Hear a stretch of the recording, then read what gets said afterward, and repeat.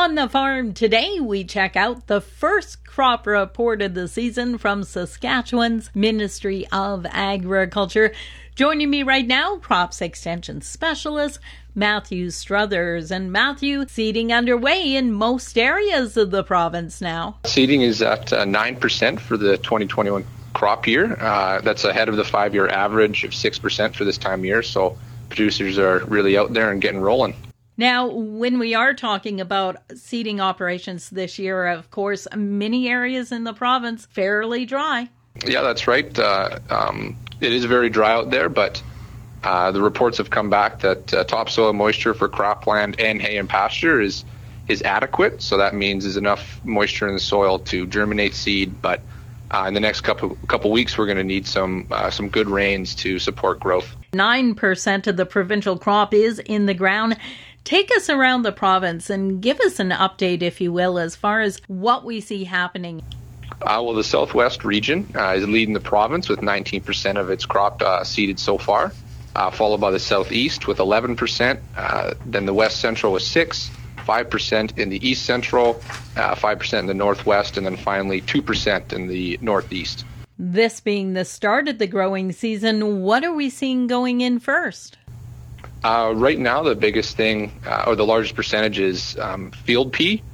Field pea, lentil, durum, and wheat are the big ones going in. Smaller seeded crops like canola, most producers are going to wait until the soils warm up just a little bit more, and then we'll see larger canola acres going in. Of course, we're just getting underway, so I don't imagine we're seeing any real problems other than, as we said, it's drier than what we'd like to see at this point. There's no other issues right now except for the dryness, and that's actually held off any weed pressure so far.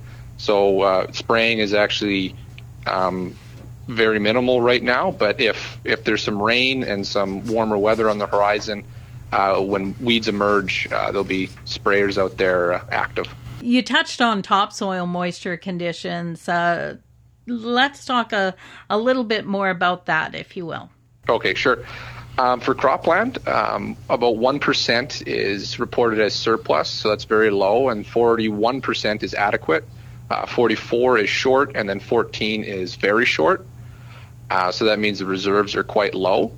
Hay and pasture land, topsoil moisture is rated as 1% surplus, 27% adequate, 48% short, and 25% short, very short.